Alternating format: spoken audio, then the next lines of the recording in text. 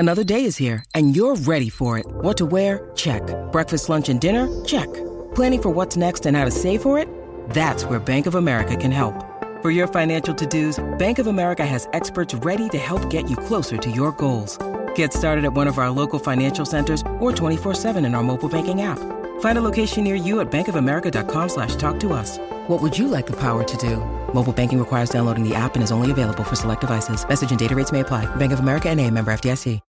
When you need mealtime inspiration, it's worth shopping Kroger, where you'll find over 30,000 mouth-watering choices that excite your inner foodie. And no matter what tasty choice you make, you'll enjoy our everyday low prices, plus extra ways to save, like digital coupons worth over $600 each week. You can also save up to $1 off per gallon at the pump with fuel points. More savings and more inspiring flavors make shopping Kroger worth it every time. Kroger, fresh for everyone. Fuel restrictions apply.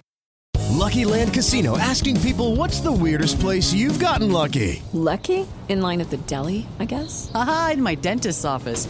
More than once, actually. Do I have to say? Yes, you do. In the car before my kids' PTA meeting. Really? Yes. Excuse me, what's the weirdest place you've gotten lucky? I never win and tell. Well, there you have it. You can get lucky anywhere, playing at LuckyLandSlots.com. Play for free right now. Are you feeling lucky? No purchase necessary. Void where prohibited by law. 18+. Terms and conditions apply. See website for details.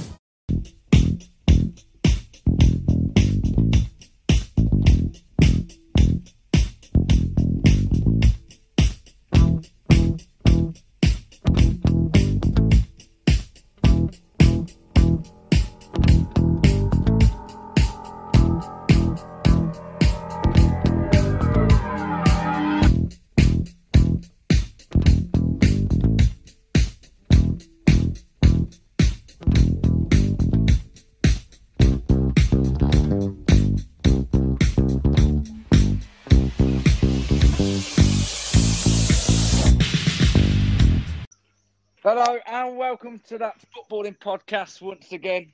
It's After Extra Time. I'm your host, the one and only, the famous one, Greeny. And joining me is the not so famous one, but he is the Millwall one. That's Jacko. Hello, mate. Good stuff. And on the show as well with us, Jacko, is not so famous one, the not turning up famous one, the Derby one, Jack. I'm back, boys. I'm back. I don't know. I was used to just being Greeny. It's all a bit weird now. Where do we start, Jacko? Where the fuck are you been, Jack? Told you, I want a competition to come on here. Oh, God. Yeah. Right, boys. As we're all here, it's going to be a good talk this week. I'm going to kick it off with some of today's fixtures. Now, the big talking point is, are Liverpool at the Premier League race now, Jacko, after their 4-1 defeat tonight? I know we touched on it last week, didn't we? And I asked you that sort of question. I think after today, especially that Man City have got a game in hand, which would make them 13 points clear, I think you have to see Liverpool aren't going to win it this year. I'm a bit surprised by the team selection today, to be honest. I know we had Fabinho and Henderson at the back. I'm not so sure about that. If you've just gone in and got two centre-backs, regardless of what quality they are, if they're more natural than Fabinho and Henderson, I would have played them. I think Fabinho gave away the penalty, or Gundogan missed it, but he gave away the penalty in the first half. I just think after today, I think that's it for Liverpool. Yeah, I mean, Jack, it's a big gap, mate. 10 points separating Liverpool to Man City. Do you feel they can close that gap up, or do you think it's out of reach now and they're looking to probably get Champions League spot this year? Yeah, I think, like Jacko said, I think obviously team selection has been a bit questionable for Liverpool, and the fact that obviously they've been missing sort of like a consistent back four this season probably hasn't helped either. But yeah, I think I'd say it's kind of Man City have got one hand on the trophy. I can't, unless Man City go on some sort of really poor run, I can't see them dropping any sort of points at the minute. You know, they're in too much good form, really. I mean, obviously today it was helped a little bit, by Alisson, and he made a couple of mistakes and then kind of gave Liverpool too much to do. But I think, Man City they're too good right now to sort of drop points, and it's a lot of points to make up. Yeah, definitely, mate. I mean, going back to you, Jacko, I mean, where do you think it's all gone wrong for Liverpool? Obviously, they were really good for the last 2-3 years now. Yeah. I mean, where do you think it is going wrong? Because there's strong players who are still on the pitch, like Salah, Mane, Firmino. Yeah, I think the balance of that squad has been drastically changed because of the fact that Van Dijk and Gomez and Matip are all out injured. You look at that back three last year. The midfield three last year. You had Fabinho, Henderson, and you occasionally had Keita or Oxlade-Chamberlain or a couple others that would sort of sit in that role, and that ideally was what Thiago was supposed to do. But because Van Dijk and Gomez are injured, they're two sort of better central midfield players alongside Thiago who are sort of sitting as a makeshift back four. You look back to United under Ferguson. I think at one point they had Fletcher and Carrick as centre half. Yeah. Mm. They're good sort of defensive midfield players, yeah. But to sort of change your role and play as a centre back, yeah, it may sound easy enough, but I don't know. There's a different physicality as a centre half, different positional awareness that you need at centre half, and yeah, Fabinho has been makeshift and has been okay on occasion. I just feel that without your two sort of main centre halves, you're going to struggle. And I think Man City did that. Man City had that at the early part of the season before they brought Diaz in. And they were chopping and changing their back four, and they were looking sloppy at times. And then he seems to have found a good partnership in Diaz and Stones. So yeah, I just think I think a lot of the key players that you need in that Liverpool side in Van Dijk and Gomez, I think, have been key to why they've not been so good this year. Do you not think that they should have gone out and signed, like a decent-ish centre half in the window? I mean, 100%. I said this either last week or a couple of weeks ago that Liverpool's main aim should have been to get a centre back in for the 1st of January. It's no good bringing in a player from Preston for $2 million and a player from the worst team in the Bundesliga on the penultimate or the last day of the transfer. You've lost an entire month and you're no better off. So, yeah, I think they made a mistake. To be honest, I was talking to my old man about it yesterday. I feel that Liverpool did something similar to Man City, which is not go and get a centre-half in the summer, regardless of, Van Dijk or Gomez getting injured. They should have brought someone in to replace Lovren. And they didn't do that. So I think it's come back to bite them. And, Klopp's moans about the schedule and stuff. Well, but if he actually gone and bought players that he needed, instead of just bringing in Thiago for one, their main sort of summer signing with Jota as well, attack wasn't the issue. It was defence that they needed cover for. So. Yeah, I mean, you've both hit it on the head, lads. I mean, let's stray away from that game. Let's move on to another game. What happened today? Jack, I'm going to move over to you, mate. Spurs eventually got a win. 2-0 win against West Brom. Was that expected? Yeah, I'd say it was, mate. I know obviously Spurs weren't in the greatest of form, and that, obviously everyone was sort of expecting them to win. I think for me, West Brom, they're in a right dogfight. They need to pick up points, and I just think the three that you've got down there at the minute are probably going to go down. I think to make up the gap that they've got to do, they've got to probably win half their games or something like that they've got left. So for me, I think Spurs it was sort of a, you'd expect Spurs to come out of that, 2-3-0 like they did, and fair play to West Brom. They made it sort of hard in the first half and hard to break down and stuff, but I think Kane missed a couple of chances early on, but eventually they get that goal from Kane early on, and then sets a tone, and then a goal with Son, and then sort of game over at 2-0. The game plan's gone from West Brom. They shot one, and they got kind of chase after the game. But yeah, it was an easy win for Spurs in my opinion. Yeah, I mean, Jacko, going on to the West Brom front, mate, I mean, obviously Allardyce has came in, took over Bilic. Do you think that's a move what they could have not done? Because there hasn't been much change since Bilic took over, is there? you know, you and I have discussed this at length. You are very much in the Allardyce camp. I sort of sat there going, I don't really know what West Brom are being expected to do. They've been quite shrewd with who they've brought in the summer, you know, compared to what Fulham did the other year. And Fulham still went down and they spent 100 million. I think West Brom spent a third of that. So I don't know what they were expecting, really. I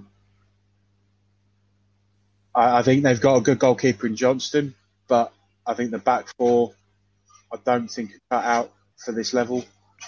And I think that's the problem. It's Johnston can't really do it on his own. You know, I think there was a couple of games early on in the season against United.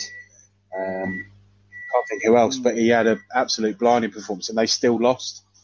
You know, the guy kept him in it. So, yeah, I don't think it was a right move. And if Allardyce gets him relegated, I could see him going in the summer and they try again with someone else.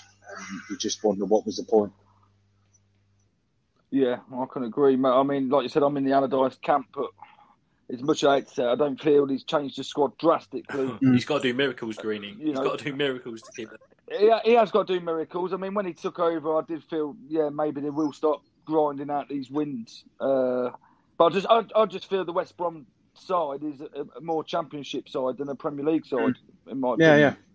Yeah. And I don't feel he's recruited enough to even keep him up. I mean, that OK from Turkey, I've never heard of the guy who he signed, and I just feel he should have signed some more. How'd you put it? More Premier League pedigree player. Right, this is the conversation that we always go back to. If they're sitting there on 23 games and have got 12 points from them, and they spend another 30-40 million pound on players, bearing in mind the current economical climate as well is making teams very, very reluctant to go out and spend a lot of money and go and buy these players. Even if they bring in 40 million worth of players and they go down, that's another heap onto the wage budget. And if they don't, I get that. You've got Premier League players in a Championship side, and they're just rinsing the bank balance. So then you've got to sell them, and you've got to start again. Possibly, though, Jacko, he could have went down the loan route with some Premier League loanees. I mean, we'll move on to West Ham. Who would you bring in then? Who would you have brought in on loan? I would have brought Lingard in to give a bit more width and striking options. Right. And centre halves, there's plenty of centre halves out there. What happens if West Ham can't afford Lingard's wages? Because I bet Lingard isn't on small money. Well, no, but a loan deal is better than a permanent deal, which you can hand him back. Yeah, you've got to pay his wage. I mean, but I'm sure there'll be a deal there somewhere where they're not paying the full wage.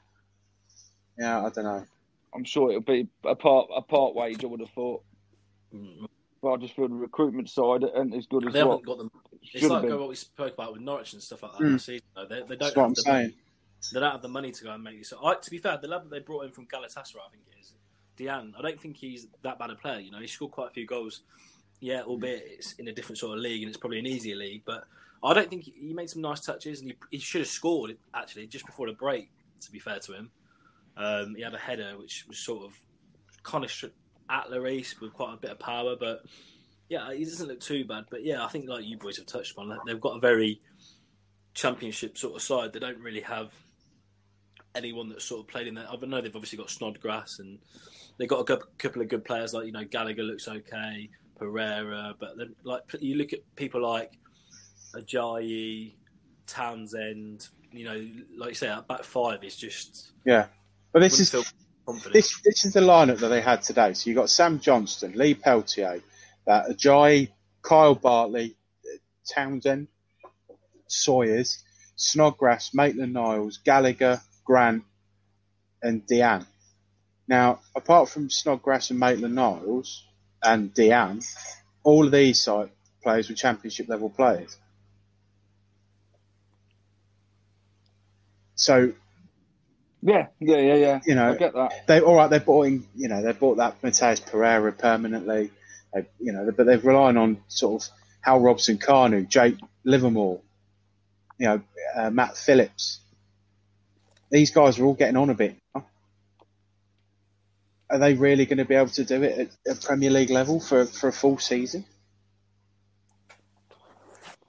Well, I mean, I wouldn't say yes and I wouldn't say no, because if you take it back a bit and you look at the Sheffield United side at the time, last year, mate, not really. You wouldn't have said any of them really were Premier League players. I think it's how you tackle it as a manager. Yeah, but I think Sheffield United came at it with a completely different style to West Brom. Possibly. I reckon being that on that respect, mate, is that possible because they've never really been in the Premier League for quite a while compared to West Brom's been there, done it up and down. I definitely think, and I feel that getting rid of Bilic probably wasn't the best idea because he probably would be playing it slightly differently. Regardless of Allardyce being in or out, their goal difference is minus 36. They've shipped 54 goals this season. That's nearly. I think that's nearly over two a game. Yeah, it's not great. And I think regardless of who you were going to bring in, I think you're not going to be able to. If you can't stop goals going in, you're not going to get anywhere. And I just don't. So I think that Ajayi was at Rotherham last year, and he was playing League One football. Yeah, or the year before. Yeah. I just think.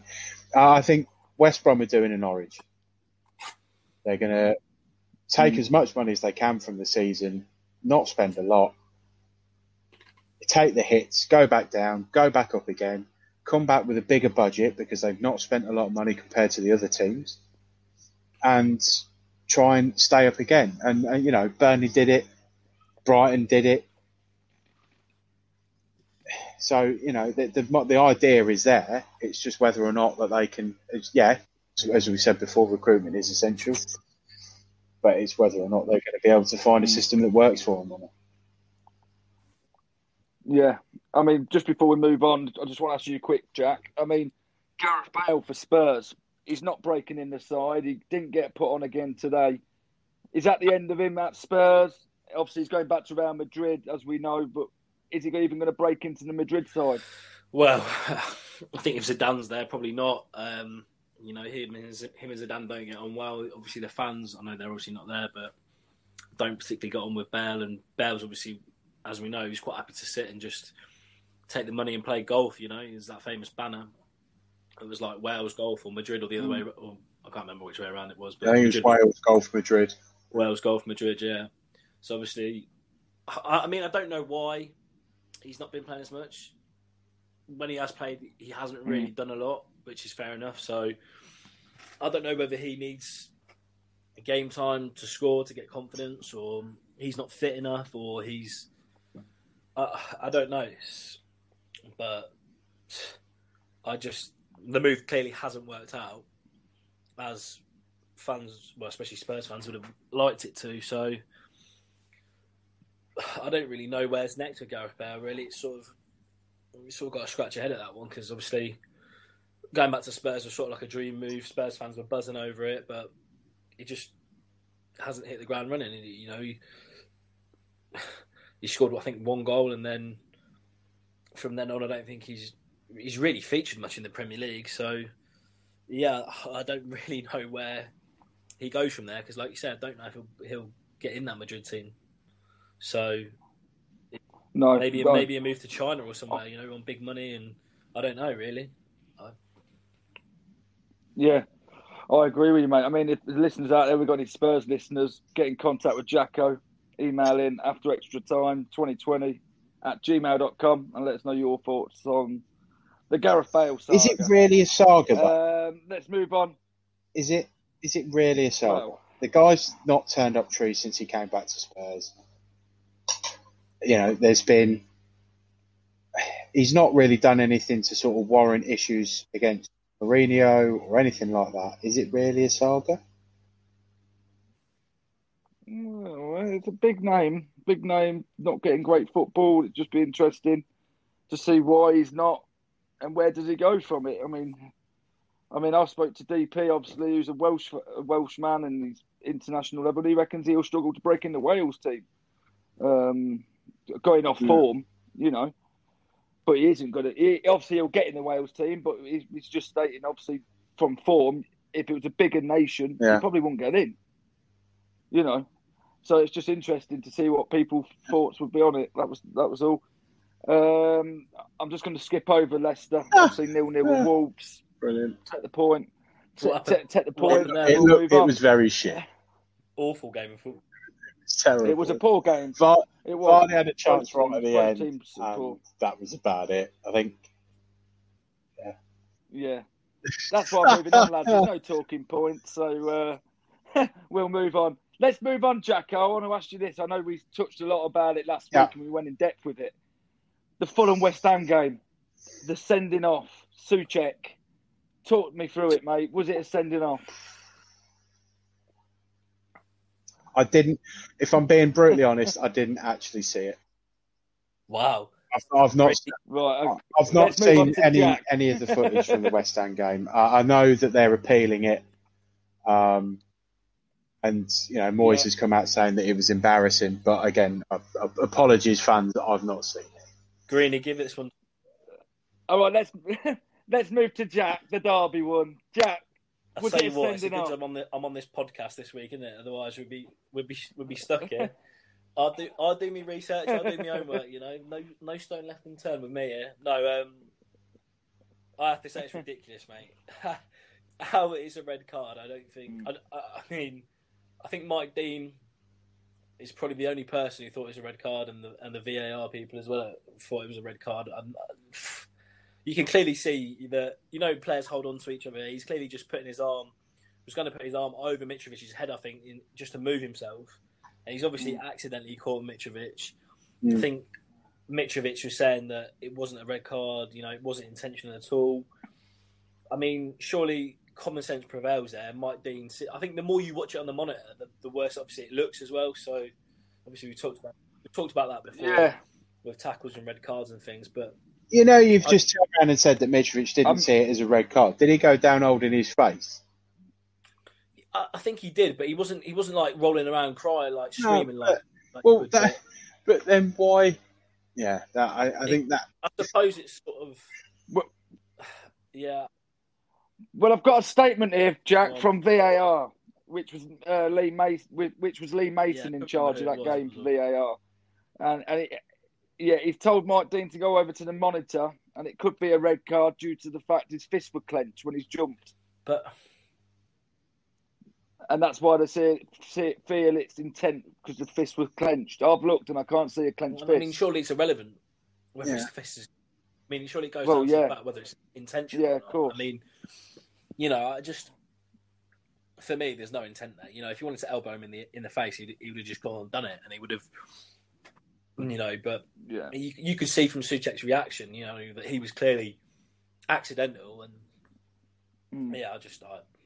sometimes I actually think I said it to one of my mates earlier. I think I'm not going off football because obviously I love football, but it's kind of making me not hate the game, but just I've seen a lot of people talking about it on social media as well and saying that they're sort of falling out of love with the game because of obviously what's been happening. I said on the live to Natalie Sawyer, you know, there's a lot of rule changing going on, and there's a lot of something happening every week. There's always talking points about VAR and stuff like that. It shouldn't be like that. We're always talking about referees, VAR, when realistically we should just be talking about the football. But I was going to say, Jack, we're talking more these days about referees and VAR than what we are actually with the football itself, which is disappointing, really. It's there to do to right the wrongs and, you know, and wrong the rights and whatever. And if definitely. It's offside and they score, that's offside. It's not there to be a talking point and stuff like that. It's there to help and assist. And at the moment, it's just causing more problems than assisting, really. Yeah, I agree. I mean, I'm still going to keep on here at referees. I mean, Jacko, we spoke again last week about the Bednarak decision, and we said how bad that was, and it was appalling. That was Mike Dean. He's had a bad week, really, mate, because he's just done another red card on the VAR. And that looks like it's going to get overturned again. So, I mean, I don't know how to put it, but is the refereeing now got worse and are just relying more on the VAR? That's why we're seeing a lot more bad decisions, or I don't know. What we're seeing, Jacko, from previous? I don't think it's helping their situation, VAR, if I'm being honest. I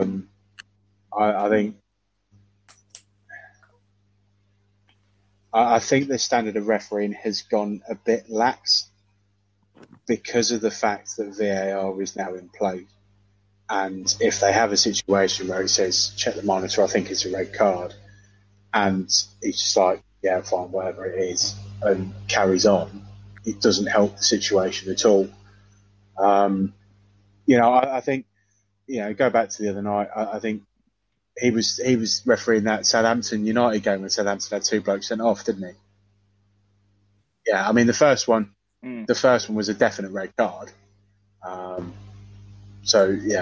But he's still taking a 50-50% win rate out of that because he got one right and one wrong, and we know it's wrong because it's been rescinded. I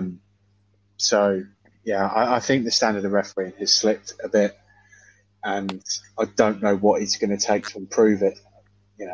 Steve mentioned it, I mentioned it before.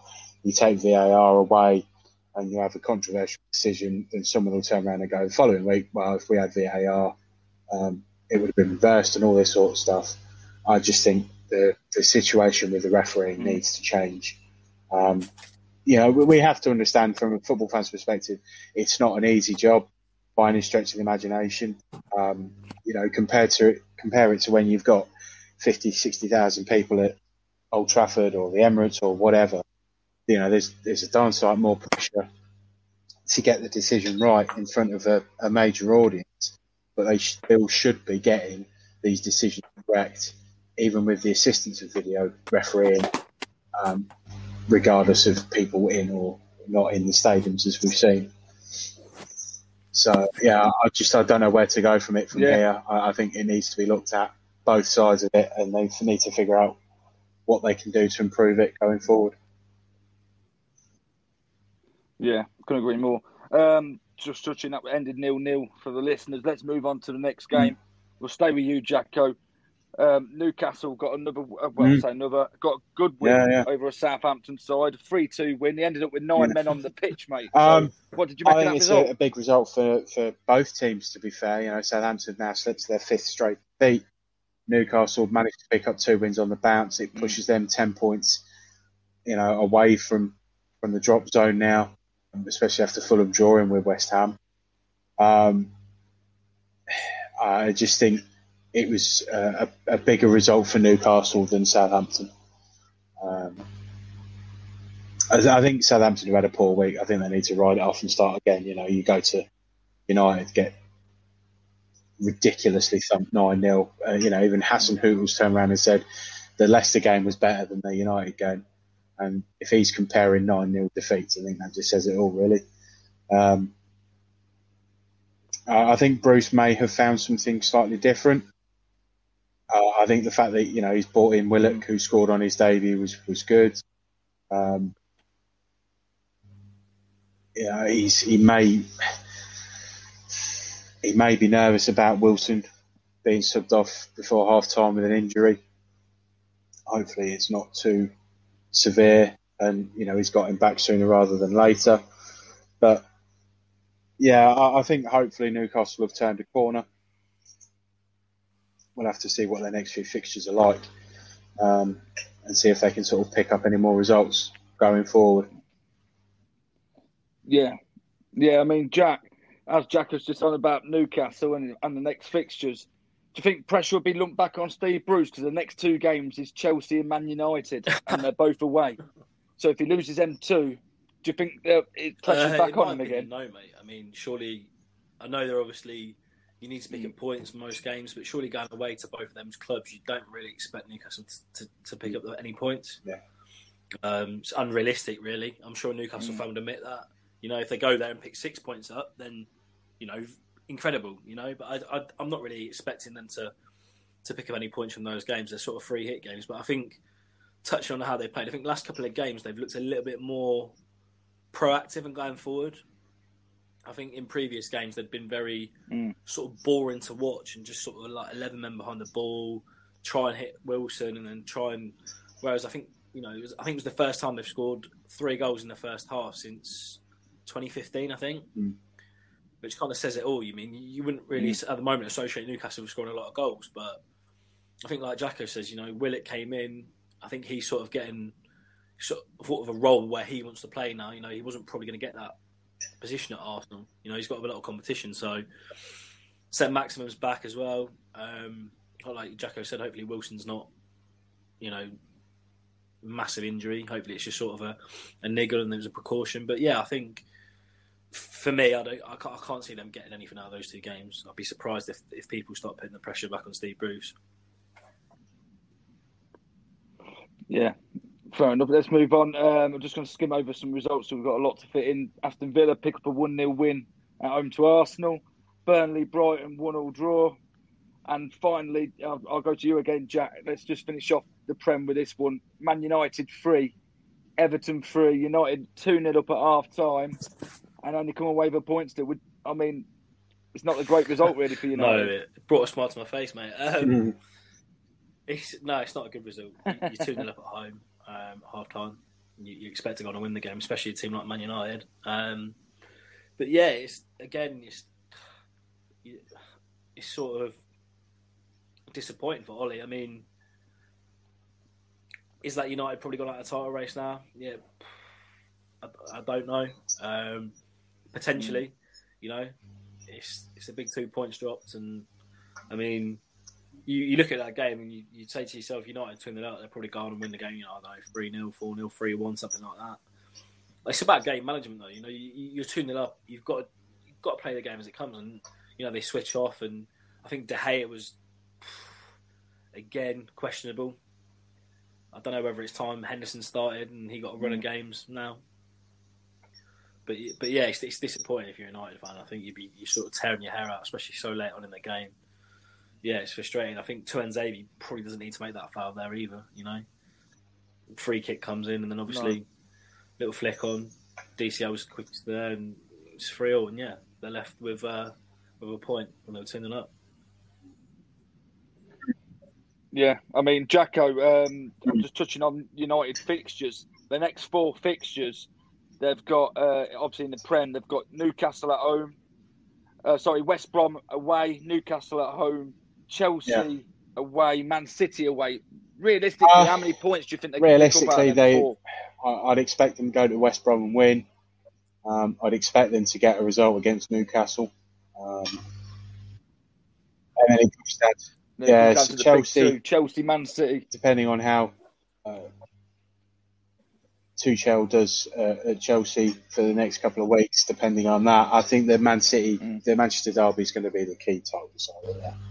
I really do. I think if City win that and City win their game in hand, I can't see anyone catching them from that point on, and it's just a walk in the park for City, to be honest. Yeah, I was just about to ask you if they won that, do you think they'll go on and win it? But could open up the door for Liverpool or Leicester. I can't see it, mate. Man City, possibly. Man City have got, Spurs at home, Everton away, Arsenal away, West Ham at home before they play Man United.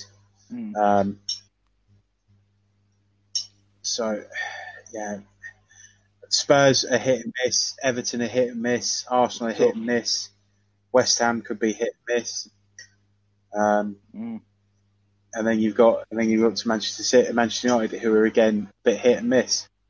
So, yeah, I think if Man City have still got a 5-point gap going into their game in hand, win that, and then they win it at Man United, that's putting them 11 points clear of United alone, regardless of what people are doing. I seriously think that's pretty much the title done there.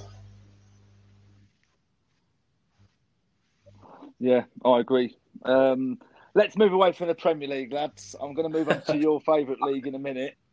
But first of all, because Jack's here today, Jack, we're going to have a quiz. Do you know what? Put the quiz in now. The good thing is, the best. Before you start speaking about the championship and do the quiz, the best thing about Derby not playing at the weekend is we can't moan about Derby, so that's brilliant. And I'm amazed the fact that Millwall actually scored 4 for, I think, the first time this year. So, Bet you nearly fell off your chair. Well, let's just say it was a definite game. We'll touch on that. We'll touch on that game, but before Jacko falls off his chair, we'll go do the quiz. So, lads, I'll give you a question each. You got to tell me the answer. So this one is all Premier League questions related. So we'll start with Jacko, as he's here most of the time. Home advantage. You can have the upper hand, Jacko. So, home advantage. I beat Steve, the Wycombe fan, last week, so it's 1-0 to me, lads. So you got some catching up to do. So here we go. Okay, Jacko, your first quiz answer. Your first quiz question is: which player scored the fastest hat trick in the Premier League? Scored the fastest hat trick. I can give you the minutes and seconds if you want.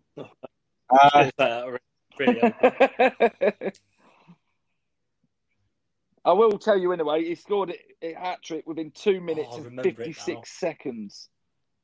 And that happened in 2015. Oh, it's in my head. Yeah. Oh, I've if you got get a clue, it wrong, mate, so just send it over to him anyway. Oh, it's in my head. It's in my head. Jack. I think he played for Southampton. 5 seconds. Hold on. 5.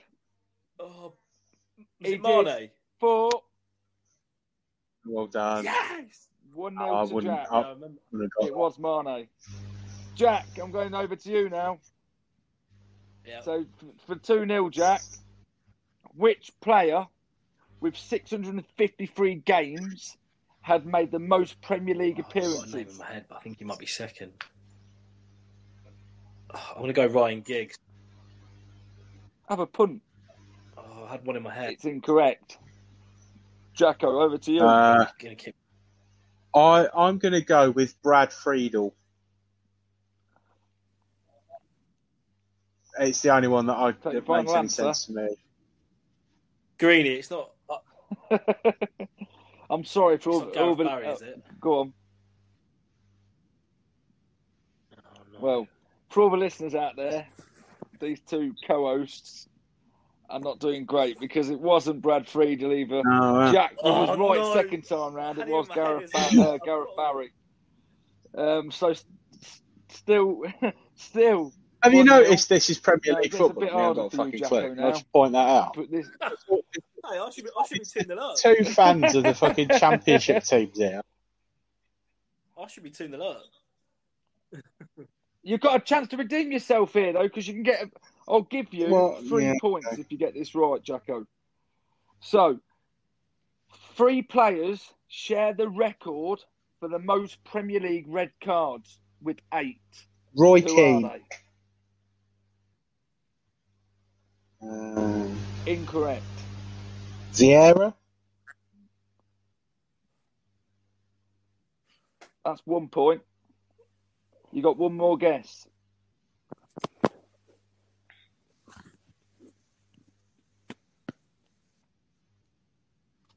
As it stands, Gerrard? with one guess still for Jacko. Incorrect. I'm going to hand it over to Jack. Jack, what do you reckon, son? I ain't got a clue, mate. All right. I'll give the answers out. It was Patrick Vieira, Richard Dunn, and Duncan Ferguson. Oh, didn't even think, Big Dunk. Did not. So, yeah. No, it's not. Okay, so it's 1-1. So, moving over to Jack. Why is it 1-1? Yeah, 1-1, mate. Right, okay. Because you got a point for Patrick Vieira. Okay. So I'll give you the point because it was 3 points up for grabs. Jack, are you ready? With 260 goals, who is the Premier League's all-time top scorer? Alan Shearer. How does he fucking get the easy one? Correct, 2-1. Oh, you give me a hat-trick, quickest hat-trick in the Premier League that happened 6 years ago, and then I've got to try and remember 3 blokes that got sent off 8 times. And he gets fucking who's got the most goals. Okay. Here's an easy one. Can you level it up? Here we go. Which team won the first Premier League title? Leeds? Incorrect. Jack? It wasn't that. You can make it 3-1 here. You can No, make it because 3-1 Leeds if you won get it the it year right. before. Fuck's sake. Was it Man United? So, Man United is the correct answer. It's 3-1 Jacko. 3-1 Jack. So, I'm moving back over to Jack. Jack, with 202 clean sheets, which goalkeeper had the best Peter record Cech. in the Premier League? Correct. That's 4-1. I'm not being funny, mate, but you've Come on, got Jacko. fucking You've got some work to favouritism do. here. The listeners are cheering you on. Bullshit. Absolute bullshit. All right, you can have this one then. Back to Jacko. The fastest goal scored in the Premier League history came in Shane Long. 7.69 seconds. Who scored it? Correct. That's 4-2. And we've got two questions left. So back over If to he gets Jack. it, then he's won it, isn't he? You can get 3 points out of this. Pressure's on. Yeah, if he gets this, he's won. So, Jack, which 3 players shared the Premier League Golden Boot in 2018-19 Aubameyang. season? Aubameyang, Salah, I want all 3 for a point. and Kane. Oh, Jacko, no, I'm going to I've go missed over one to you. Who out. do you think it is? I was probably going to go Salah, Mane, and Get this to Aubameyang. stay in. Oh, Correct! 4-3. couldn't remember Pulled who it it out was. the bag. Salah and Aubameyang, but Jacko, Right. if you get this one right, I'm going to have to go to a tiebreaker. So right. Let me just see what we've got. What I've got wrote down here. This is more than I a fucking should have- apparent we'll have Gareth to extra Bale time soldier here. anyway. I should I'll tell you one thing. I should have won this question. Gareth Barry. I'm fuming. Well, you did, but it was after you got it wrong. So fuck off. Right, I'm going to move. Fucking Ryan Giggs, hairy bastard. I'm going to. This one is just Brilliant. a random football Fantastic. question for you, Jacko. Super. Right, to take it into a tiebreaker. So, here we go. You know what's here coming. we go. Are you ready? It'd be like name Which- the all-time scorer in the Sudan. Which- Are you ready? Which Ballon d'Or winning footballer had a galaxy named after them in 2015? Did they win it that year?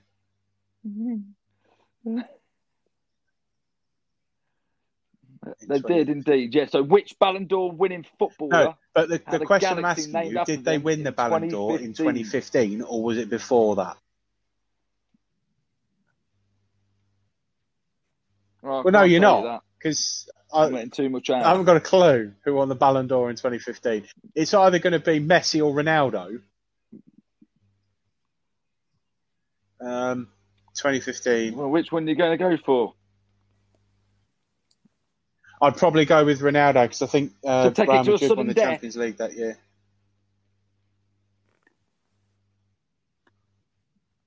Well, I can tell you the Oh. correct answer was Oh, it's Ronaldo. fucking pulled And it we're going out. to sudden Couldn't death. believe it. They actually called after Ronaldo. It was called the Brilliant. Galaxy Cosmos Redshift 7, Yeah. and so the CR7. Right, we're going to the sudden death. The first one to come in with the answer wins. All right, What I'm gonna are our pick an buzzers hardest for one this, so by you the can- way? So you know, and that's. I'll tell you what. I'll shout Millwall. right. Jack shouts Derby. How about That that? is a good question. Yeah. Yeah, shout that. Yeah. Yeah. Right, are you ready? See if you can get this one. If not, I'll do a different one. What was the name of the hotel Jose Mourinho lived in when he managed Man United? How the fuck am I supposed to know that?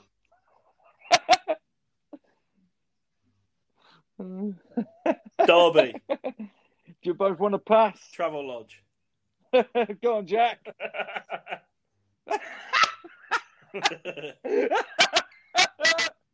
It is incorrect, but it's a great answer.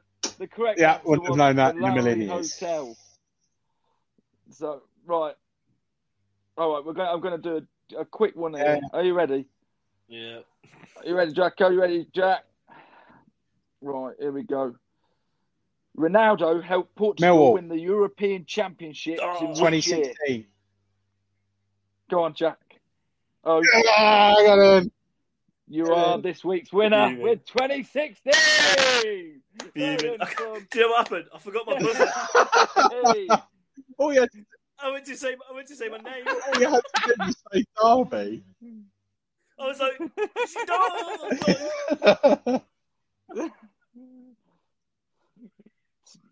So that was the quiz for this week's After Extra Time. Jacko is this week's winner. Fucking Gareth Barry. So we'll have to see what's up next week. Let's. I'm going to move on to the Championship, lads. Let's do it. I'm going to go there. Let's move on. So let's move on to that. So Friday night, lads, Swansea and Norwich played. I did watch that game. It was a great game. And Jacko, Swansea. Well, they should 2-0 Norwich winners. is at Farker now, shouldn't Massive they? result, isn't it? If Bournemouth are sacking Tyndall for being sixth in the Championship, then Norwich should sack Farker for being top and losing to Swansea. Norwich should what? Should shag Farker? Probably will if they get promoted. We'll move on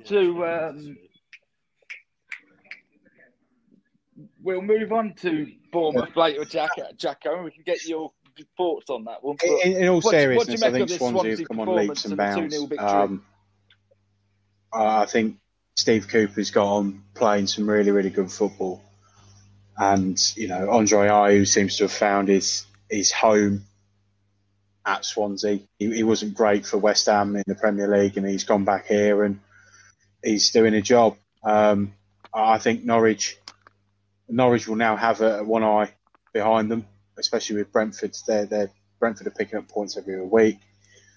Swansea have now got a game in hand over Norwich, and they're only 2 points behind, and they've got a better goal difference. So, it was a big game for both parties, and obviously for obvious reasons, Swansea are right to celebrate that win.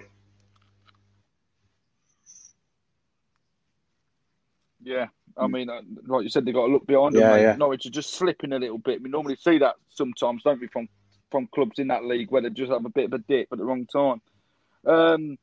Another result, Jack, what was quite surprising to me. I don't know if it was for you two, lads. Obviously, you know more in the Championship, but Coventry drawing at home to Watford. Well, you say that, but we drew with them the other night.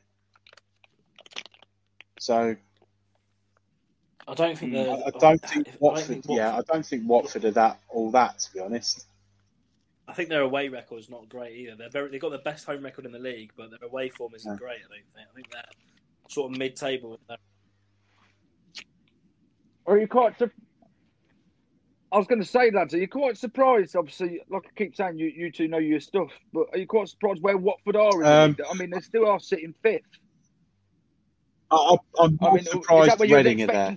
To be if I'm being honest, I think if you were to look at the teams from last year, I think that the three that got relegated were going to be up there. Yeah, for certain. Brentford definitely.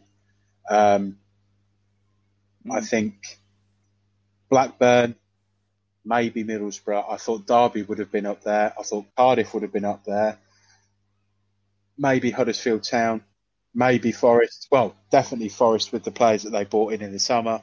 So yeah, Reading to me is the more surprising of the teams that are up there. But then, Reading started off. I think they won the first 10 games in the league, and it was only when they lost to Coventry did they sort of really slip down a little. But yeah, I think those in the top six, maybe apart from Reading, are where they should be.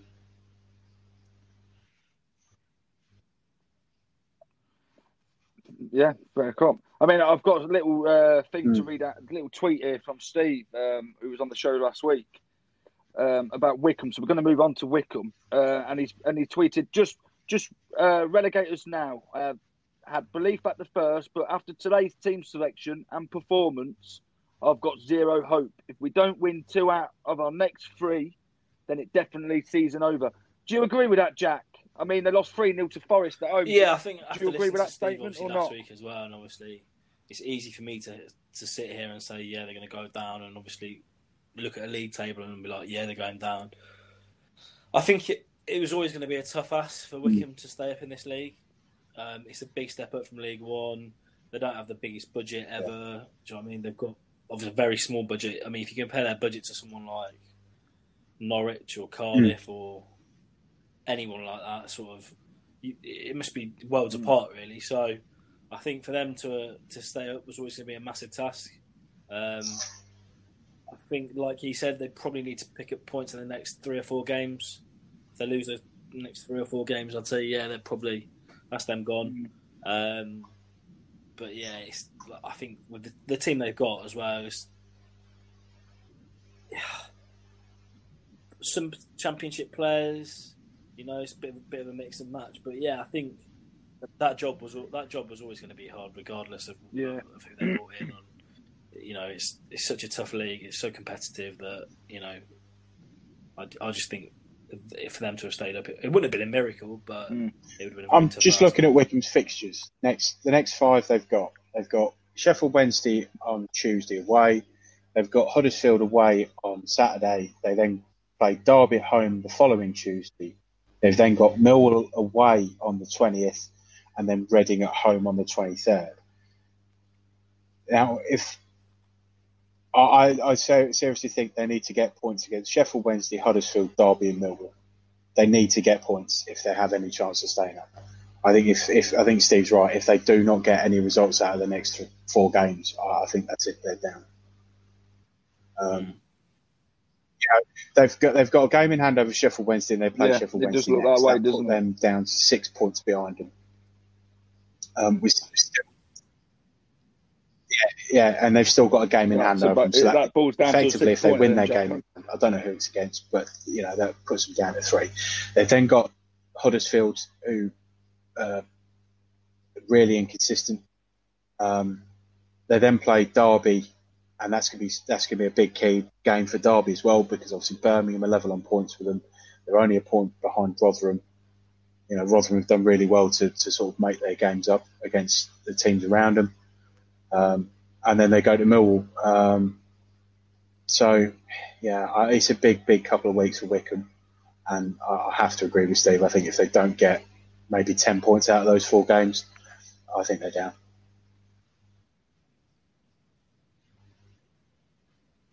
Yeah, I mean, touching on Forest though, lads, Chris Hughton is now sorting his team out. 3 of the players in his team at Forest were actually at Brighton when he was there, which was Knockaert, Murray, and Bong. And 2 players were involved. I'll say 3 because Bong was adding an assist, Knockaert and Murray scored the goal. It certainly looks that way. I think they shouldn't be there at the beginning, to be honest. They should, with the players, as I said, with the players they brought in the summer.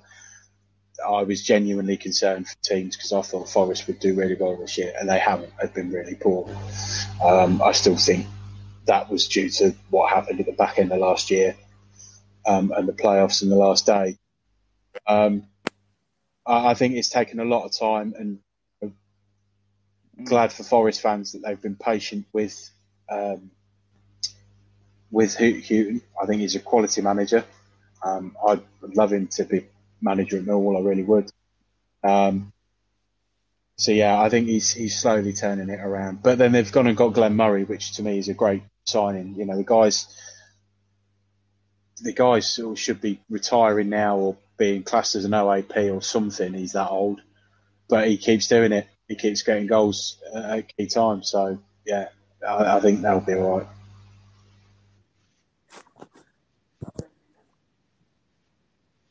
Yeah, I mean, that Glenn Murray reminds me of a bit of a Brett Pittman. Obviously, me and Jack spoke to Brett, and he's just a goal machine as well. So, yeah, they're similar players. Moving on to the next fixture for you, Jack.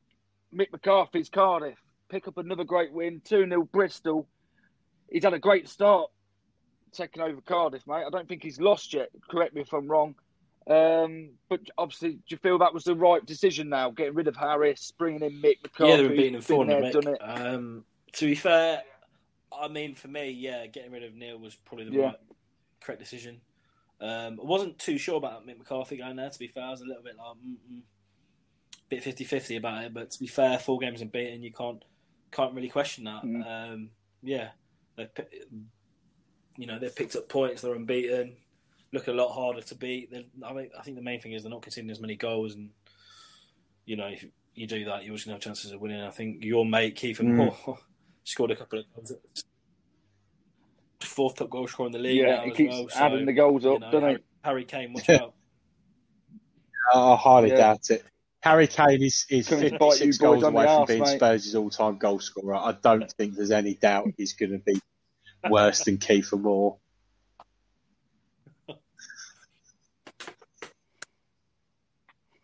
Okay. Well, he's catching him, Jacko. That's all I'm going to say, son. Let's move on, Jack, because I know you'll like to move on to this, and I'm loving this. Let's move on to Bournemouth. Now, where should we start? At the start of the pod, at the start of the season, when we've done our new season podcast, me and Jack said to you, Jacko, he'll get the sack early on. You reckon he'll do a good job? And me and Jack were wrong at the start because he was doing a great job. But only 6 months in, he's now had the sack. Do you feel that was the right decision, the wrong decision, or do you just think it's utter crazy? I know Jack mentioned it in our group chat that they hadn't won for about 5 or 6 games. We've seen with Lampard at Chelsea that is quite foreseeable amount of time to not get a result to get you sacked. My problem was that they're currently sitting in the playoff. Now, if they'd expected Norwich to be poor and Watford to be poor and Brentford to be poor, then I would have expected them to be up there. But Norwich are a very good championship side. They showed it the year they got promoted.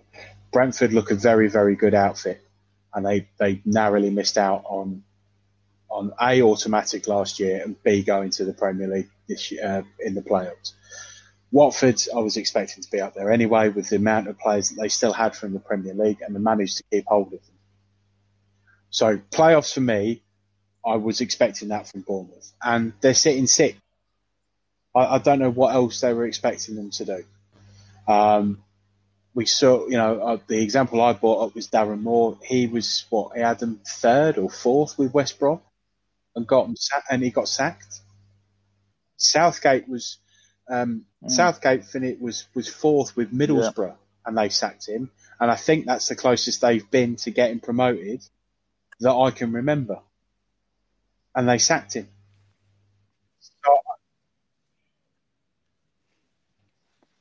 I think the thing is, though, mate, they were sitting 6th when they've sacked Tyndall.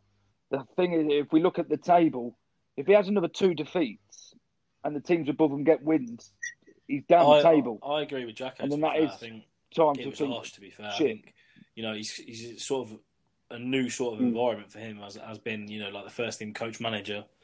He was doing a good job. We know how relentless and how up and down this league is. You're going to lose games of football. At the end of the day, of course you are. But my argument to you, lads, and I'm not saying he hasn't done a good job, but my argument is he's worked with Eddie Howe for over 23 years or whatever it is at the club, and then he's worked with Eddie Howe. There isn't really no change. I get that, but you look at the calibre of player. From what if you compare that Bournemouth side to what it was in the Premier League, it's a better side in the Championship. Far better side in the Championship. Yeah. Of course it is, but I think that's the reason why Eddie Howe stepped down. I think he knew that the players wouldn't be there. And now, but it's not though, because he's not had a massive managerial experience. So it's not, but he's not managed. Well, I think he managed a club he's been under Eddie non-league before he got taken on as Eddie's assistant a couple of years ago. But yeah. Well, let me put to you then, Jacko. Yeah. Now, obviously, he's been sacked. Jonathan Woodgate is in temporary charge. No. Is that a step I up don't think so. Well, in what- management? What did Jonathan Woodgate do at Middlesbrough last year? No? Would you not say? Yeah, so why is that any better? Yeah, what he'd done was shite. I agree, but do you feel Tyndall got shafted because obviously Woodgate got brought in as a first-team coach under Tyndall? 2 days later, Tyndall then got the sack and Probably. I asked my mate George, he's a Chelsea fan. We had a long discussion about Lampard going. I couldn't understand why they announced it after they'd beaten Luton in the FA Cup. And he quite rightly turned around and said that it was because they were trying to get some sort of deal organised with Tuchel's representatives before they announced it. So, yeah, may have been that case. So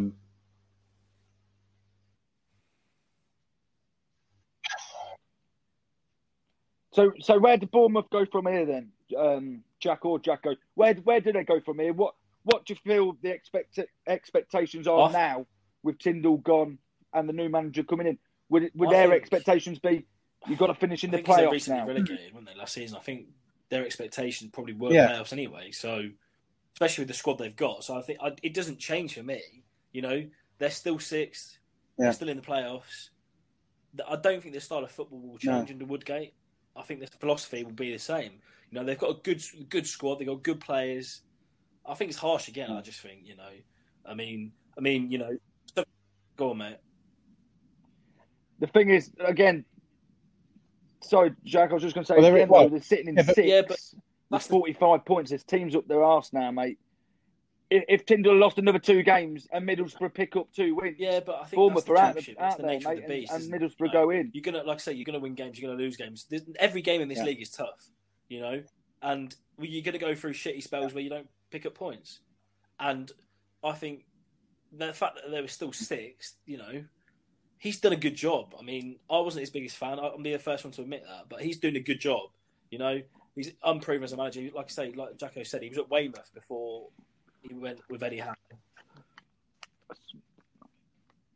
So if Tyndall, let's say then, lads, if Tyndall got Bournemouth to the playoff final and he lost that final, playoffs are a gamble. Would you then sack him? No, playoffs are a gamble. With the players what are at Bournemouth, you wouldn't sack him. I think he's achieved his objective then, hasn't he? He's got to the playoffs. Well, yeah, he, like Jacko said, I mean, playoff is a different. It's not like a league game. There's even the semi-final. They're different sort of games at the end of the day. And I'm sure if he got them to the playoffs, he'd done a good job, and he lost in the playoff final. I'm sure he'd learned from that, and they might bounce back the following year. And so. Okay, then, and then the other hand is, if he didn't get to the playoffs at the end of the season, he dropped out the playoffs. Me personally, I wouldn't. Yeah. But if the objective for the club was playoffs, then you might have to look at it. Because there's still 20 games to go. Now, if you sacked him now, then because he's only just in the playoffs now, surely if they get another manager in now, they can set foundations. Get them winning games again, not losing 5 on the spin. Let's get them winning games again, and then let's push up the table and let's try and get in the automatic spot, or third or fourth. Let's cement the Why playoffs. hasn't Hasenhüttl at Southampton been sacked then? Because they've lost 5 in the bounce and they've just got beat 9-0 by Manchester United.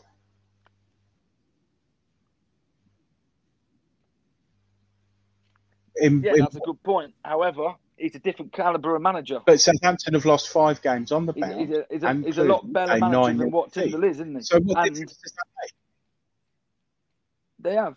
But then that's like me saying, why is Chris Wilder not being sacked from Sheffield United? From their season? He's a good manager. And he's built a team, hasn't he?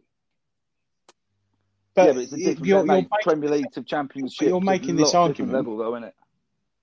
But it's still the same. It's a different kettle of fish. The same question: why are they not being sacked if they're having just as bad run as Tyndall is, and he got sacked? Argument is,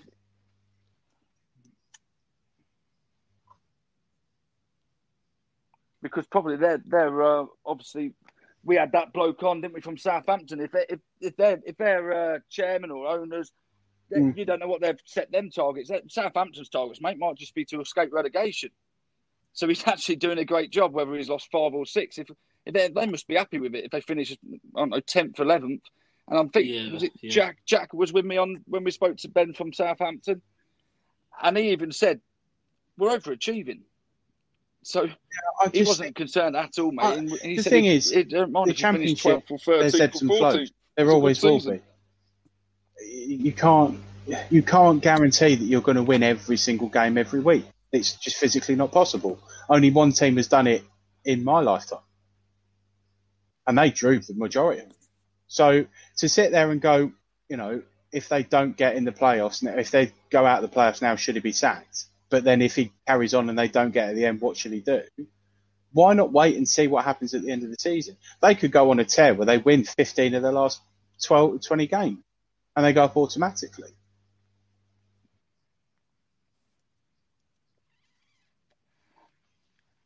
They could do, but we also don't know what's going on behind the scenes. So has he lost the dressing room? Has he had a bust up? I mean, Woodgate's just took over, got a 3-2 win against Birmingham, who are actually on the up because they're picking up points a bit. So Birmingham he's picked up a win already. And then Birmingham had won in how many games? 5 games. 1, 2, about 3, 4. So, yeah. Yeah, and the games he has lost is, let's have a look. He drew to Millwall 1-1, then he's lost to Luton Town 1-0. He's lost to Derby. So these are all like bottom of the league teams. Derby 1-0. Well, Reading 3-1 in the playoffs, so that's not really... So them results do stand out, and you think, fucking hell. No, I know. You're losing to yeah.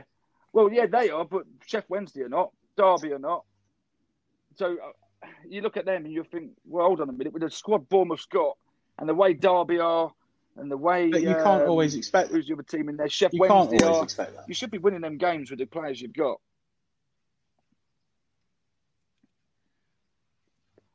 No, you can't always, but surely, like, you've got to look at it and think, well, hold on, with the style of with the players we've got, we should be in these games and we should be at least getting the points. If you can't win it, sort of draw it, don't lose it. It's not like you'd expect, like tonight. Obviously, the game on at the minute as we're recording in Sheffield United Chelsea. Like, you'd expect Chelsea to win that. In a Championship, there's no certainties and givens, Wycombe, like I say, I know, and it's unlikely to happen because it's Wycombe, but Wycombe could go to somewhere like, I don't know, Swansea and beat them. You have to, every week, you've got to turn up and you've got to play your football and you've got to be switched on. Otherwise, you will get beat. Yeah.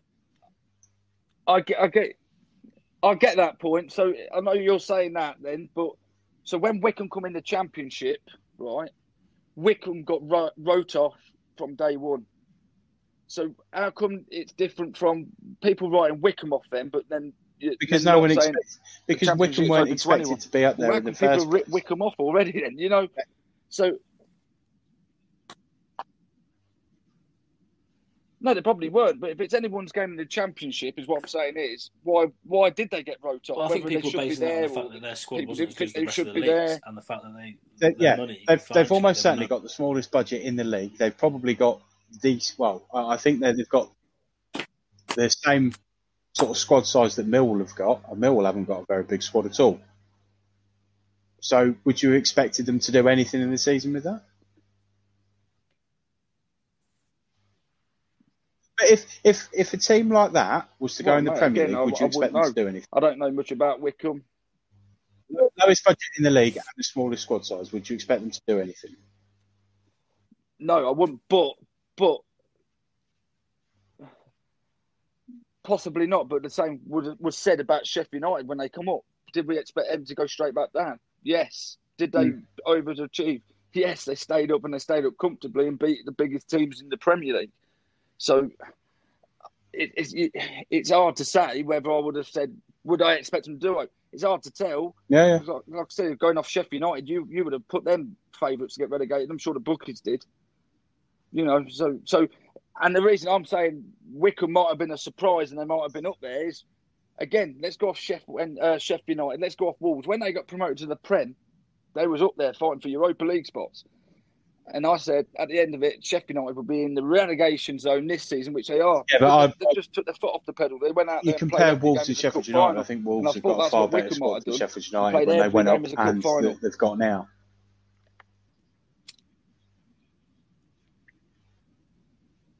No, but the thing is about what Wolves did was they brought them all in for a season in the Championship, and look what they did in the Championship. And so they had that chemistry, they had that nuances, they knew how to play their style, so that when they went into the Premier League, they had a lot of Premier League talent sitting in there that had spent a year in the Championship. Whereas Sheffield United have tried to bring in Championship players that haven't played at Premier League level or haven't spent a lot of time together, and they spent 30 million on Rhian Brewster and he's done absolutely nothing for them. And it's not worked.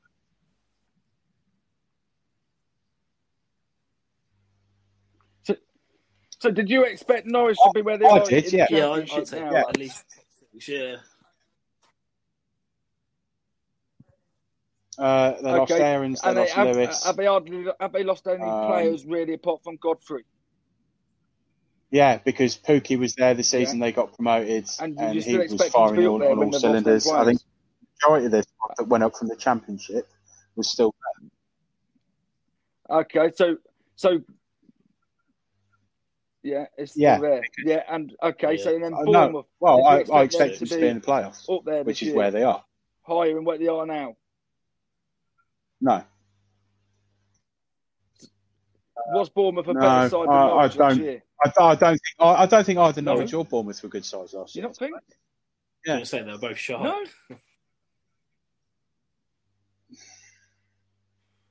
You take Ake and Ramsdale out of the equation. Hard to call that one, really. I think they're both on par, really. They're both.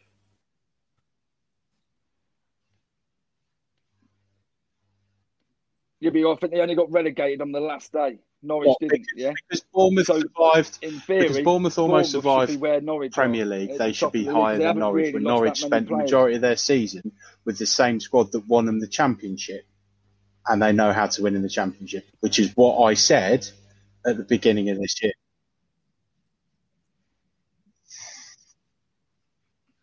But no the calibre of players at Bournemouth, no Ake, still there. no Ramsdale, they're still Premier League players, still there. So that's why. Yeah, but the rest of them haven't, though. King's only just gone. So King's only just gone. Did Brooks do anything last year in the Premier League? They've still got the same defence near enough, apart from Ake. Well, he was out injured after it, but he still scored in the Prem. Wilshire's now there. So are they underachieving in my eyes? Yes, they are. With the players they've got, they should be in the automatics. That's what I feel.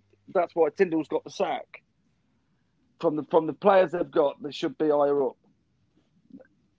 Going from what, look at Norwich again. The thing is, Norwich are up there, and they've proved it. Fair play. So that's where Bournemouth should be. Really, I'm sure if we ask Bournemouth players, Bournemouth fans, they'd probably expect them to be in the automatics as well. To be fair, I mean that's my opinion on Bournemouth. I just feel it was the right time to sack him. So why did they sack him when they first started losing? In the league, like I said, they lose a couple of games. I said they could be down there, like not down in relegation, but. Yeah, but they've only lost 1 or 2. That's fair cop. But when you've lost 4 on the spin, you can't start sacking pick the win up in 4 or 5. Why did Rowett not get sacked then when he won 2 in 18?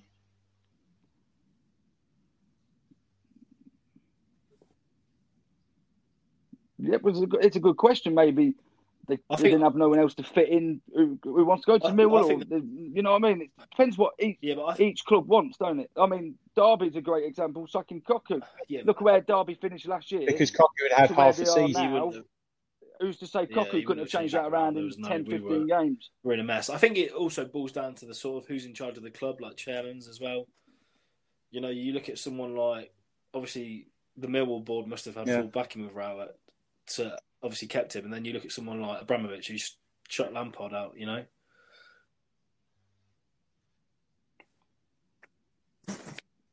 But then going on Millwall though, the reason is did Gary Rowett not get sacked because Millwall are overachieving as it is, and they don't expect to be where they are. they're a lower league side. They expect Millwall to be in the Championship, the higher league tables. So to stay above the relegation, Jacko, but they expect Millwall to be mid-table at best. Yeah, so if he's above relegation. And if they were to get sort of, I was sort of sitting there, and I'd said to you before that if it carried on the way it did, and we got into that relegation zone, I wouldn't have been surprised Rowett went. Because I expect Millwall to be at least a mid-table team. And they're now sitting mid-table. They're 10 points off Bournemouth in the playoffs, and they're 7 points ahead of Birmingham in the relegation.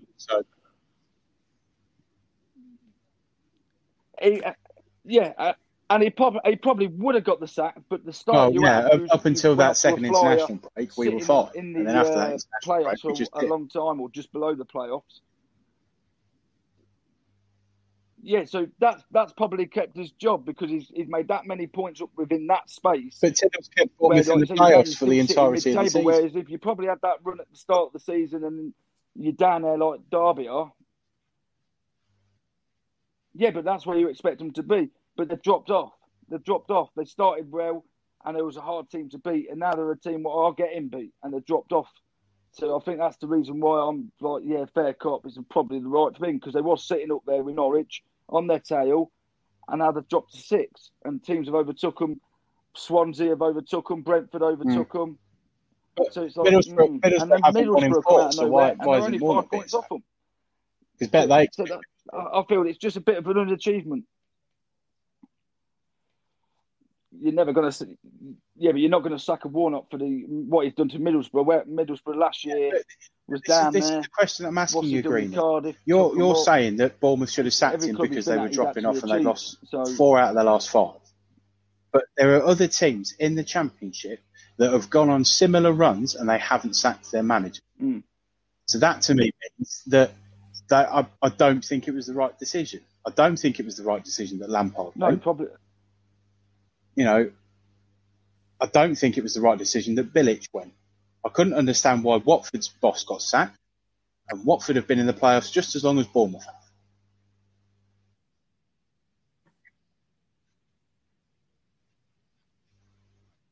I get that, but I get where you're coming from with the Bilic. I don't agree with Bilic getting sacked. The Lampard sacking, yeah, I agree with that. Spent all that money, not done nothing. Tuchel's come in, not lost the game yet. Different style of play. Those two Lampard kept changing his players around week in, week out. So I can understand that. Yeah, but he's only been there how many games? 2, 3 games. So he needs to see his best 11. So you expect a couple of changes. It's the Watford one Tyndall. And it's a step down. It's a step down from Eddie Howe to Tyndall, when it's just the same sort of football. And probably if there were fans wouldn't want to see that style again. And I bet Eddie Howe's at home laughing. Eddie Howe played good football. Or he walked away. Tyndall had them playing good football. They played Bournemouth, they've always been. Yeah, but it couldn't have been that good though. If they've lost 5 on the spin, something's not quite right. So it's either a change in tactics and a change in players, or a change in manager. And the first thing a club looks at, it's manager, isn't it? It's nothing. They won't go, we're not going to play him this week. We're going to drop him from a squad this week. It's the manager. It boils down to the manager. And the manager is the same. He's learned the same tactics off Eddie Howe. Obviously, Tyndall's, probably not changed his tactics all season. But sometimes, I know obviously, ultimately, the manager is the fall guy. But what if that Bournemouth team was playing absolutely shit for five games? Sometimes it is also down to the players as well. It's not always a manager. There's 2 sides to every story. Fair enough, he might have lost the dressing room, etc. But players do go through patches where they don't play as well as they normally do and stuff like that. Bournemouth might have just been shit. The actual side might have been shit. And you say they beat Birmingham. They scraped through against Birmingham. Birmingham had some good opportunities, and Birmingham have been shite last couple of months. And you can say Birmingham have played well, but they haven't. They were mid-table. They're now in the relegation zone. So I think ideally it was a good game for Woodgate to have as a first game, because it was it wasn't like he'd gone to Brentford or he'd gone to Middlesbrough or gone to Norwich or Swansea. He got a team that was sort of down on confidence, you know, whoever won that game was probably going to be. It was a big game in terms of probably confidence on both sides. Yeah, but saying that, it was an easy game for him to step in then. But what about when Bournemouth had played Sheff Wednesday, mate? I mean, it works both ways, and Sheff Wednesday beat them. So I don't think that works. Do you know what I mean? They've picked up wins, mate. He's picked up a win against probably you're saying a not so good Birmingham, which is a great win. Greeny, really. You've lost 2-1 to Sheff Wednesday, mate, who were down there. The last 1, 2, you know 3, what I mean? 4, 5, 6, 7, 8 games. They've won 1, 2, 3, 4, 5, and they're unbeaten in. They've only lost 1, 2. They've only lost 2 out of the last sort of 8 or 9 games, so they're also in good form. So that's probably why they didn't beat them, because their players were playing shit at Bournemouth, and Sheffield Wednesday are in sort of. The issue is all the teams down the bottom aren't in bad form, bar Wickham and probably Birmingham. You know, we're in good form. Rotherham in very good form. Forest have picked up. You know, Sheffield Wednesday are picking up results. You know, it's going to be a massive. Touching on that quickly, just going on something completely different. All the sides down at the bottom seem to be picking up points. You know, I thought if we beat Rotherham the other week, that was sort of not completely, not take us out of it, but everyone down there is picking up points, and I think it's going to be a crazy end to the season. So. So on the Bournemouth fans page, when they were going on about the sacking, and I quote this from the Bournemouth fans page, 87% of fans strongly agree with the sacking of Tindall. One fan has stated, "It's about time we did get rid of Tindall due to the style of play and the man management of the team. It's no improvement since Eddie Howe has left, and it's for the best that we get a new manager in. Sitting 6 is not pretty, and we should be competing for the top 2 in the Championship." Let's be honest, they know their club better than we do. That's from a fan. So that's all. Yeah.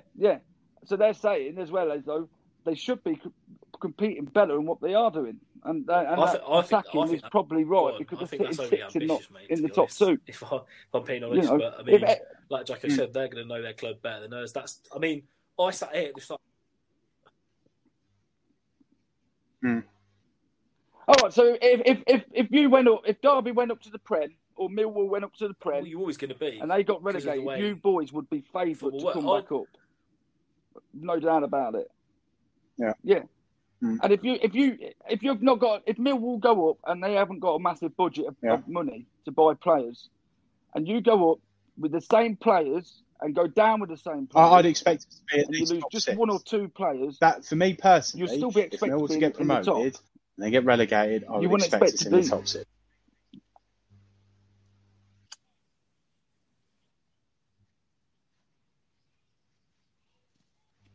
It wasn't in the top 6. It was in 6th, and there was only 5 points separating you. Because you go through history and you've as lost a football fan, and you look at previous records, and people have a whinge and a moan saying they want the manager out and all this sort of stuff. But then you could go on a spin of 5 on the bounce and lose them, and then you could go on a 10-game unbeaten run. It happens.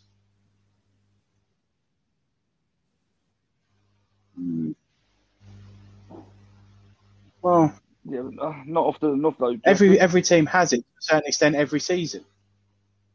Every team has it. United had a really shitty patch in sort of September, October time, and then they went on a big run. And after what they've done over the last sort of couple of seasons, were you expecting that? Realistically, because they weren't looking great. Yeah, but this is what I'm saying. Realistically, every team is going to have peaks and troughs throughout the season. That's what happens. They should.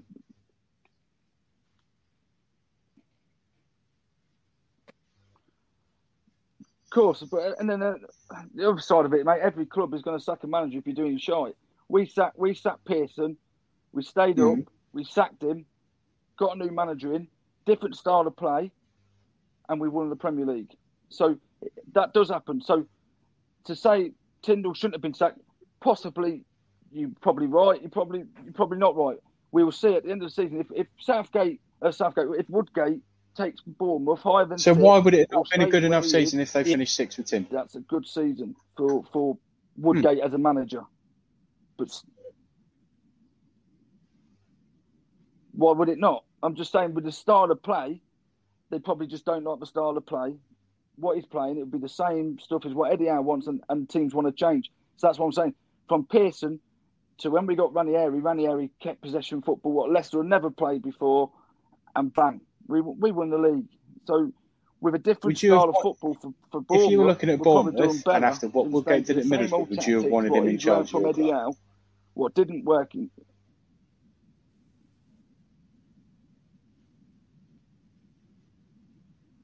No, I probably wouldn't. However, though, when we saw Ranieri, he done shit where he was. You look at what Ranieri had done in Italy, in Chelsea, in his early stages, you would have been well chuffed to have Ranieri. What international side he is, regardless of the fact. Yeah, if you're going off his latest things, then possibly known. Did he win the Premier League with Chelsea? No, he didn't. So you know, so you would never respect it, but. You never know. Woodgate might now flourish, and with the players he's got, he now might turn that club around, and you probably see next season they'll probably be flying high. Every club, I think, has got to have a different. After a while, you've got to change, and you've got to have a different perspective and a different change of the way you play, and it does work. Look at Wolves, mate. They had shite all the way through. Mick McCarthy kept them up, then he went. And they was in the shit streak for ages, just above the relegation zone. Brought in Nuno, different style of football, different style of players. Bang! Look at where they are now. Look at Brighton for another example. Houghton kept them up for how many years, but didn't really progress anywhere in the league. They just sat there above the relegation zone. And got Potter in, and he's progressed them a little bit. I wouldn't say majorly, but he's progressed them a little bit. So I just feel it's the right time to sack that bloke and get someone in who will probably give him a bit something different. You know, probably like Derby, for instance, mate. Wayne Rooney will bring something different. I doubt he'll play the same tactics as what Derby had played. I could be wrong, and he'll bring a different style of players in. And there might be more attacking team, there might be more defensive. If you say so. I just feel like you've got to change sometimes, mate. Take a risk, take a gamble. It's what football's about, eh? Because whatever Holloway did was shit because he brought in a load of players that couldn't play football anymore and then blamed it on Harris that they got relegated, and instead of accepting the blame that what he did didn't work.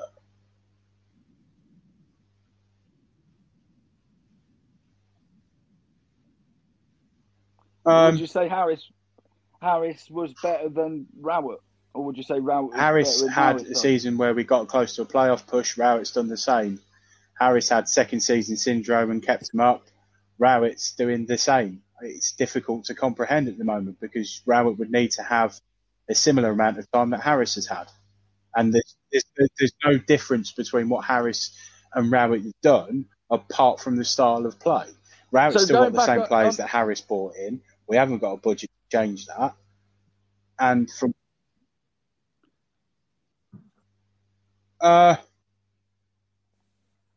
so was you surprised? No, that Harris because got Cardiff got to the playoffs last year, and Harris had them sitting 17th. That is a legitimate for me. That's a legitimate reason for them to be sacked.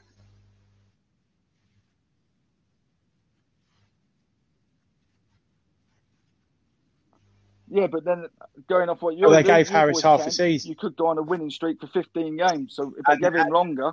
Yeah, but they've given Harris half a season and he had them 17th. Tyndall has had half a season at Bournemouth and they're 6th in the playoffs. But they're still in the playoffs. They're still in the playoffs. Just in there, mate. They've lost 5 games. But they've lost 5 games. Greeny, they win the next game. Mate, they used to say that if they kept him, they won't be in the playoffs at the end of the season. They could, like Jacko said.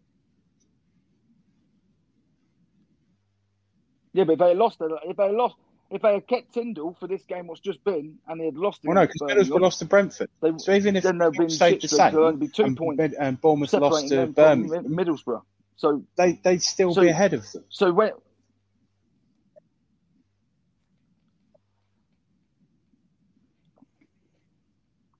But if they dropped out, I'd say unless so when would you sack Tyndall? Unless he loses, do you wait until next season then? 10 to 12 games, and it's getting ridiculous. Yeah. I'd give him to the end of the season. Yeah, but that's too late. It's too late for a club like Bournemouth who have been in the Prem too many loads of years or whatever, 2, 3, 4 years. Too late, mate. You can't wait that long. If a club want to bounce back straight back up, bang, you've got to do it there and then, mate. It's not going to happen. Well, no, because you had no idea. Hopefully not. You had no idea at the beginning how Tyndall was going to set up and play at Bournemouth, and you had no idea how his run was going to go. Automatic. Nobody did.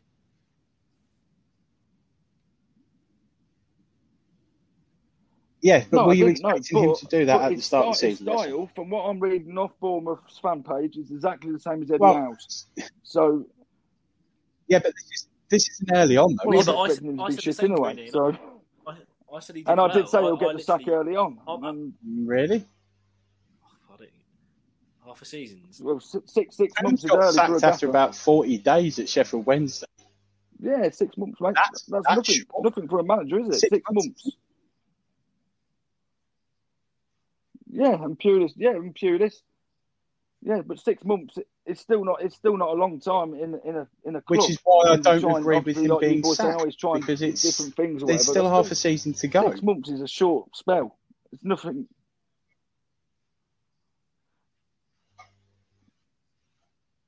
Yeah, there is, but my opinion on it, Bournemouth should be in the top 2 now. That's where they should be. But who says they're now? Who says they're underachieving? Underachieving, sitting in 6th place. They're not 45 points. Well, they are underachieving, mate. With the players they've got, they should be winning the league, they've got, from half the players in this championship side here, in all these championship sides, they've got one of the strongest sides. They should be competing for the league, yeah, and they're not. They're not competing for the league. They're 5 points but then Middlesbrough could between lose them and Middlesbrough. And then that's 2 games they could be out the top 6. Could go either way. No, they're not though. They've lost 3 out of their last 5. But at this moment in time, Middlesbrough are in form. Bournemouth are not. They've lost 3 out of their last 5. They're not in How form. Is that in good form? From where Middlesbrough's come, Warnock's they're in got form. to go. Yeah. No, he's not winning 4 games. No. No, I wouldn't. Warnock's got very, very. Mate, you'd soon be begging for Warnock to come to Derby, mate, if he were there. You're licking his arsehole. With the record, how can you say he's got to go when he's got the best, one of the best records in the Championship with bringing teams up? Or does that mean? Oh, Rooney's got to go. Yeah. Then, because he hasn't done anything else. What's he done? Since Cocu's left, took you to what? 21st place. Yeah, well, yeah, because of how bad they were when they were. Yeah, but you're still in the relegation fight. Yeah, we're in such a shit show. Where's the argument for that? Show. We're sat 6th in the form table with 21st. I mean, to be fair to Rooney, he's done a pretty good job. I'm not going to lie. I mean, Cocu left us in that much of a mess. That's why we're still in a relegation. You can't fight. just expect to win 3-4 games and then be up to the top half of the table, do you?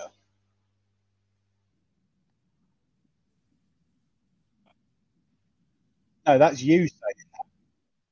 No, but as a Bournemouth, mate, you expect Bournemouth to be in 2nd place or 1st place. So Norwich, if Norwich win the playoffs now, you'll both be sitting there saying it's a poor season. It's a poor season. They should be at the top. Yeah, but so Bournemouth have been up there, mate. Bournemouth have been up there. Everyone just started dropping down. At the start of the season, we were saying, "Oh, fucking hell!" It's still a great job. Move on, because I'm pretty sure we've had about 40 minutes on this, and they're 6th. We have, yeah. That's your opinion. It's not a great job, but we'll leave it as that because it's not a great job at all. It's a poor effort. Right, let's go through some just to finish off. Luton Town 1-0 against Huddersfield with 10 men. Rotherham 2-1 winners, a great result for them against Preston side. Let's go to some more, lads. Stoke City 0, Reading 0. So another point for Reading. So they're still doing all right. Stoke go up there as well. I love how you purposefully avoided the Millwall result. All the results are apart from one here. QPR 1, Blackburn 0. So good 3 points. We went across Yeah, it Millwall. was The Millwall result. very poor first half. 4-1 Millwall. For Millwall, 4-1. defensively, Do you we want to looked elaborate shocked. on it, Jacko? We really, really did. And their goal sort of proved that. Nothing else really happened until we got the penalty. And then second half, we were completely different side. Completely different. He brought Thompson on for Keftenfeld, and we looked like we did last season. We deserved the win, to be fair. Malone's goal was incredible. Thompson's goal was incredible. And I just hope, this is a second win out of, we've got 2 wins and 3 draws out of our last 5 games. I hope that we can sort of propel that going forward. Can we get to the playoffs? No. Am I happy with mid-table? Yes, because of how poor November, December were. So carry on.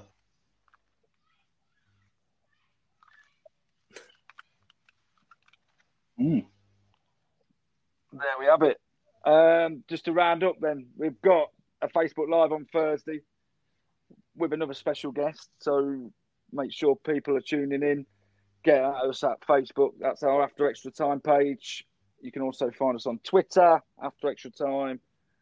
And you can also email us at afterextratime2020@gmail.com. Get your questions in for Thursday. And that's it. That's another week, another episode. And that is finitoed. Yeah, another argument. We will see where Bournemouth finish.